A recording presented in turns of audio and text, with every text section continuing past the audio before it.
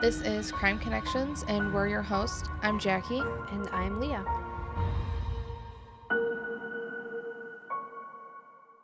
Now let's get into it.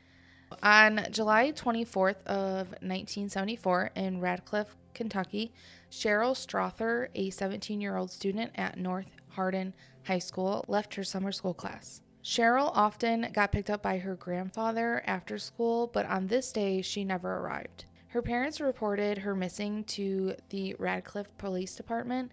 On August 24th, a month to the day, a squirrel hunter discovered Cheryl's body tied to a tree at Tobacco Leaf Lake in Fort Knox, Kentucky. Oh my gosh.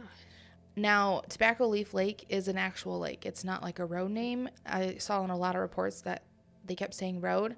I Googled mapped the crap out of this. It is not a road. It is a lake. Okay.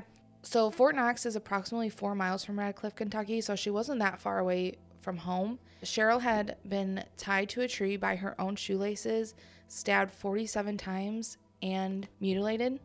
So her death was very That's overkill. aggressive. Yeah. Yes. With Cheryl being found on a military post, the local police turned it over to the federal agents. The case went from the U.S. Army's investigation unit and then to the Federal Bureau of Investigations in Louisville. So to this day, there have been no arrests. That is really the only information that you will find on this case, that people are assuming was kidnapped and then found on this tree, tied up, stabbed, mutilated. Which, if people don't know, being mutilated, it means they did something to your genitals, which is a very aggressive and very intimate thing to do to someone. It's kind of strange that there's no additional information. A crime that severe. So because it was She found was young. on an army base, it is very hush-hush. Very like, you don't speak about it, period. Her family continues to protest and things like that because it's just unacceptable on the way they're handling it. And they're not updating the family. They're not, nothing. That's horrible. It's terrible. So Ken Strother, Cheryl's brother, has been very active in her case. And her other brother, Arthur Milks, is also very active. And he was reported saying, as the weeks drug on, I saw Mom deteriorate with worry and heartache. Milks said, and I was in the room when she received a call telling her Cheryl had been found. Her screams and her crying was the worst thing I could have ever imagined ever hearing. Ken was 19 years old and stationed in South Carolina in the U.S. Navy when his sister was found dead. He stated, when I received the call her body had been found, our whole world stopped living with nightmares about what had been done to her. Strother said he's not positive, but he said there was some talk his sister may have been pregnant when she was killed. Wow. And so is that not disclosed again because it's on an army base? My goodness. Yep. He had been reported saying, it's just a tough thing to deal with all of these years and not knowing any more than we do, he said. So Cheryl was your typical sweet, loyal, fun-loving teenager born in Elizabethtown, Kentucky. She had two brothers, like I had said, one younger, Arthur Milks, and her older brother, Ken Strother. Her stepfather was in the U.S. Army stationed at Fort Knox base, and then once he retired from the U.S. Army, her parents decided to stay in the area and make Radcliff their home. Like I said, it was only about a 4-mile drive, so it's nothing too crazy, but they really liked the area, so they stayed. And I don't know, it's just crazy to think, because the reason it's so hush-hush, which you find this often when things happen on bases, it's just kind of like see no evil, hear no evil, like you don't talk about it. Well, there's been a lot of cases, and there's been a lot, I mean, now probably even more than it was when this crime happened, but there's been a lot of uproar about how quiet the Army is and how things seem to happen to people on Army bases, and then you never hear about it again. Yep. It's kind of like the Vanessa Guillen case, where she was found murdered on the base, and then that was it. Yeah, her family couldn't get any answers. Or any information about what happened to her. Yeah, it was terrible. And then because, like, with the documentary, I don't know if anyone has seen it, but it's on Netflix. Highly recommend watching it. A lot of women came forward and they were like, you know, this case, because of her family and what they've done for her, it really made me feel comfortable coming forward and saying, like, these are the things that happened to me while I was in training or on the bases. And like, that's this, so horrible. Mm-hmm. Because you're going to do something that you think is what's best for your country. You're going to fight for your country. And I mean, I have a brother that was in the military, so kudos to all military personnel. But it's really sad that something can happen on a base, though. And then you don't really feel as though you have the support, and your loved one that died is just kind of brushed off. 100%. Honestly, like I said, there's really not much other than this case because they're being so quiet about her case, and they can't get any updates. They can't even get a caseworker or who's on the case. They cannot get any information. And so there are a lot of theories. So after a 2009 story on the unsolved case in the News Enterprise, a retired FBI special agent, Tom Becker, revealed in the follow-up story that he knew who killed Strother, though he couldn't prove it. He was assigned to the case in 1974 and told the paper, "I know who did it." He said then in an article, "I just don't have the evidence." So, oh, wow. I don't know how they don't have the evidence. Like, but how could he come out and say that he knew who killed him? I can't prove it. I don't know. That's a very bold statement to make, and then not really be able to follow it up with who did it. Yeah. I personally wouldn't come out and say, well, I know who did it, but I just can't prove it. No, because it looks so, like, you look terrible saying that. Yeah. 2, and you're that giving poor the family false hope. Like, go say that to the family maybe. Privately. Yes, privately, and say, hey, this is what I have, but it's not enough. And then let that be between you guys. But to come out and publicly say it is not acceptable to me.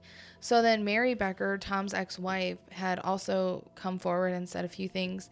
She said that Tom followed a soldier who once was stationed at Fort Knox all the way to Texas, where he was assigned. She said that he discovered blood on the front seat of the soldier's vehicle. That was before DNA, of course, she had said. So then Mary also had said that her and her sons never heard Tom say anything about who the suspect actually was, but she did mention that she heard him multiple times say that the suspect of Cheryl's death was someone Cheryl had babysat for, so like the father of the children. Oh. I tried looking into this a little more and seeing if maybe on web sleuths, like someone would come forward and be like, oh, she babysat for these people. Well, it's probably a military family. So because her stepdad's in the military. So it only makes sense that they have military people in their lives, multiple people, friends, family friends, things like that are also in the military, especially living that close to the base. So no one has said anything that I could find on web sleuths of who she babysat for, but there's that. So then Mary Becker, Tom's wife, the FBI agent, also said that he worked on the case up until 1984, and then that was kind of it. I think he got to the point he couldn't work on it anymore. I think he retired or he passed away or something. There's only so much that you can do. Especially unauthorized. Yes. So some things that I could think of could have happened is, one, could someone who knew Cheryl's stepdad come after her in some revenge type of scenario? Yeah. Especially because they did bring her back to Fort Knox. Yeah. So like that kind of would make sense. Or could someone have met her at a work party or a cookout and scouted her out and kind of like, that one makes sense. I like the way she looked. You know what I mean? Like, you really never know who you're surrounded with, unfortunately. They could have even scouted her out and in a way groomed her to trust them. Yeah, because then he's like, well, you can, this person could have groomed her and then had her babysit for his children. Yeah. And then got her pregnant. And once he found out she was pregnant, that's going to blow his whole entire career. Yep. And he could have brutally killed her. Yeah. That's like, the murder was very, like you said, was overkill, passionate. Yeah, for sure. Very personal. Yep. Usually mutilating one's body is not something, 47 times being stabbed. Takes a lot. Yeah. And that person has to be very strong. Yep. Because that's a lot of muscle.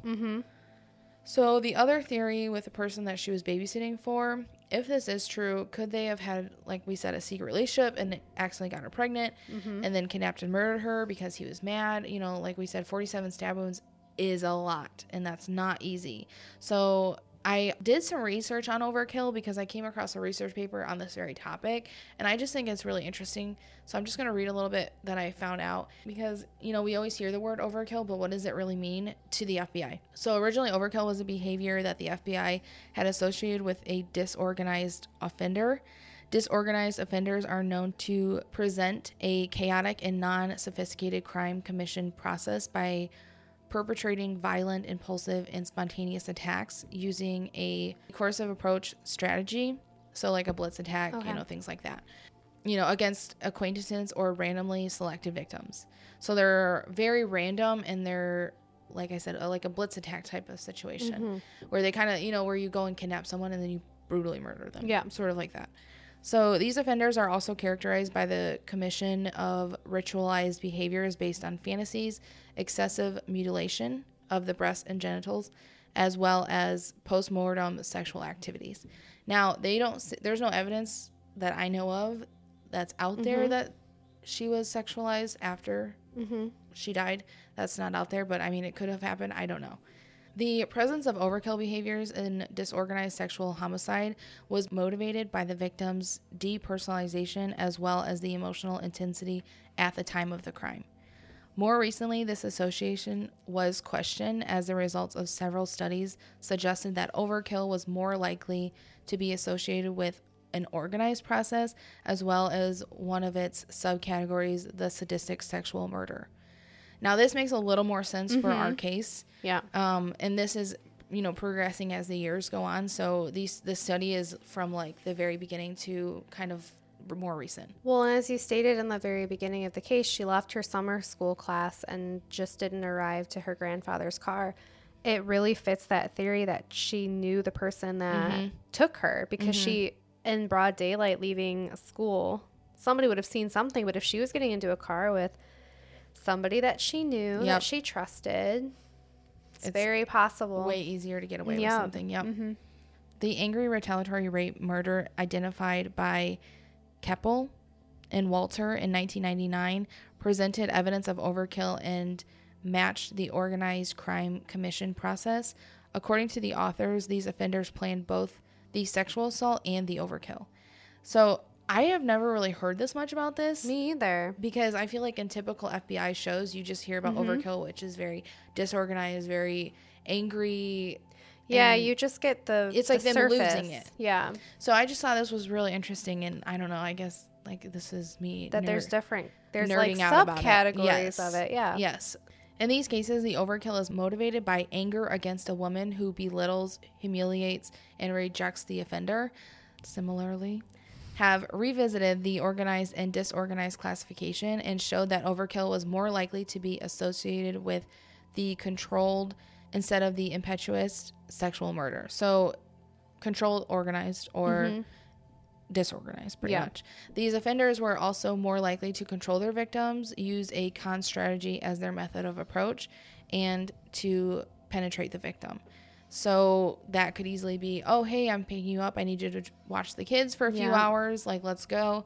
And then he controls her by tying her up. She can't get out of the tree situation. It could have even been, I know that they think she was pregnant, but they don't know for sure. But in a way, she could have maybe rejected this guy as well. Like maybe he did try to advance on her and she was like, no. Or if she was pregnant, she could have easily been like, I don't want to have this baby with you. Like, what? And he could have suggested, oh, let's run away. Let's go do this. There's a lot of different sides. We'll have a life. Yeah, I mean, there's a million scenarios that really could have happened. So continuing on, organized sexual murders are known to be more likely to use specific strategies to try to avoid police detection, which this makes a lot of sense. So Beauregard and Martineau in 2016 tested this assumption and added overkill behavior as a characteristic of the organized crime commission process. They found a positive relationship between the evidence of overkill and the ability to delay police detection. This finding suggested that some organized sexual murders perpetrated overkill to prevent the identification of the victim's identity. I want to say, so if you go on Google Maps and you look up the location of this, it is in the middle of nowhere. First of all, because I feel like it's so close to the base, you can't even take a Google car down there. You can't. So you can't even see. You can't even see where the crime area. scene. Correct. Lord. Second, it is, when I tell you it's in the middle of nowhere, I mean you are surrounded by like trees and fields, and it's in the middle of nowhere. It's very secluded. Correct. And so only a person that's really familiar with that area would even find her body. Well, and to make sure that they're performing that murder on a military base, knowing that it would probably be kept pretty hush-hush, knowing the area, knowing a good area to put her where they wouldn't be disturbed. Mm-hmm. It's not just a random act. Yep. By a random person, I don't Exactly. think. And now that all these studies have come out about this overkill, this person could be very organized. And what are you when you're in the military? Organized. Exactly. Strange. So I don't know. I mean, yeah. There's just a lot of... It fits a lot of what happened in the case. Yep. So while looking into this case, there are a lot of mention of a few family members that were very active in Cheryl's case. Melissa McGrew of Elizabethtown, a third cousin of Cheryl Lynn, said that she may hire a private detective to look into the murder. There never has been an arrest correlated to her death. Melissa, Cheryl's cousin, has also started a petition and trying to get some attention from the FBI. I'll link it for you guys. If you feel the call to sign, we do recommend it. I signed it. And it does have quite a bit of signatures, but unfortunately this also was a few years ago, so I don't know if signing it would really help still, but I still did it just in case. They want the DNA run through the system again because it hasn't been run that they know of since the time of the murder. So with all this time and new advancements in DNA testing, there could be a hit for sure. Are they just not running it probably because it was a military base? Yeah, I think so. Okay. So Arthur Milks, Cheryl's youngest brother, said that it's been about 20 years since they last spoke with anyone investigating the case. 20 years. And they have not heard a single thing, and they cannot contact anyone. That's crazy. They're contacting and not getting any response. So that's why her cousin then went forward and tried doing the petition. And that was I think she started that in 21. So it's quite a bit of time after she passed or was murdered. So over the past 4 decades, there have been so many advancements in technology related to criminal investigation, Milks said. So often you read articles and see television programs of homicides that were solved because of this new technology and the process that they have now. And we can't get help but wonder why no one has been applying these advancements to Cheryl's case. Yeah, that's how they found the Golden State Killer, was through the DNA. Mm-hmm. I mean, even the Dr. No case. Yes. That's how they found the DNA. I agree with her brother. Why is none of this new technology being used for anything that they found for her case? Exactly. Yeah, and it's just so disheartening to hear this family is reaching out multiple times, begging for help, and no one's responding to it. No one's even giving them the courtesy, oh, we're looking into it. Like, no one... They're just ignoring them. Yeah. Hoping that maybe they'll go away. That's really sad. Or pass. Yeah. And not to be morbid, but that's probably what they're hoping for. He truly believes that the FBI has given up. He said he is angry about the lack of communication in the case, which rightfully so. A group of her classmates from the North Hardin High School have also come forward and said that they won't give up the search for answers. They met for a reunion and began talking about her death. They have been using social media networking websites like classmates.com to contact other former graduates in hopes of developing new leads. The website has links to North Hardin Junior High School and North Hardin High School, and both have information from all of her classmates. Mm-hmm. So they're all like communicating, trying to get some answers or trying to get some eyes on the case. Yeah. So to this day, her case is unsolved, and to me, I would consider it a cold case. Yeah, it is. It has been 49 years since her disappearance, and they have no answers. So obviously, if you have any information, if you know any of the family members, I did try reaching out to them multiple times. They have a Facebook group, and they read my messages but never responded. Mm-hmm. I don't know if it's just been too long and they're tired. Yeah. You know, or I don't know the case, but unfortunately they did not respond back to me. And so I wasn't able to talk to them specifically, but I did do as much research as I possibly could. And because this is now not a local police department looking into this. This is like the government looking into this. I just don't think anything's going to happen. No. Not unless someone comes forward, and it's very unlikely. So like I said, if you or anyone knows any information, please contact the Fort Knox Police Department at 502-624-6847. Unfortunately, with this case, this is not a cold case unit. There is no one still looking into this case. So the only one I can direct you to is the Fort Knox Police Department. I don't know who, there's no one connected to the case anymore that I can find.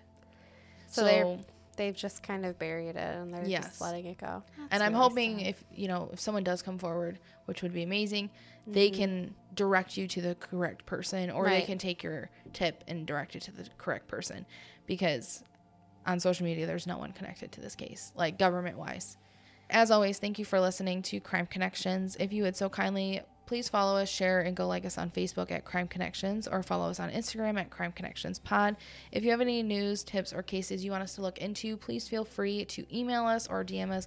We truly do love hearing from you guys. I don't know, we always get a kick out of it, and we love it. So we do appreciate you, and thank you guys for listening. Bye.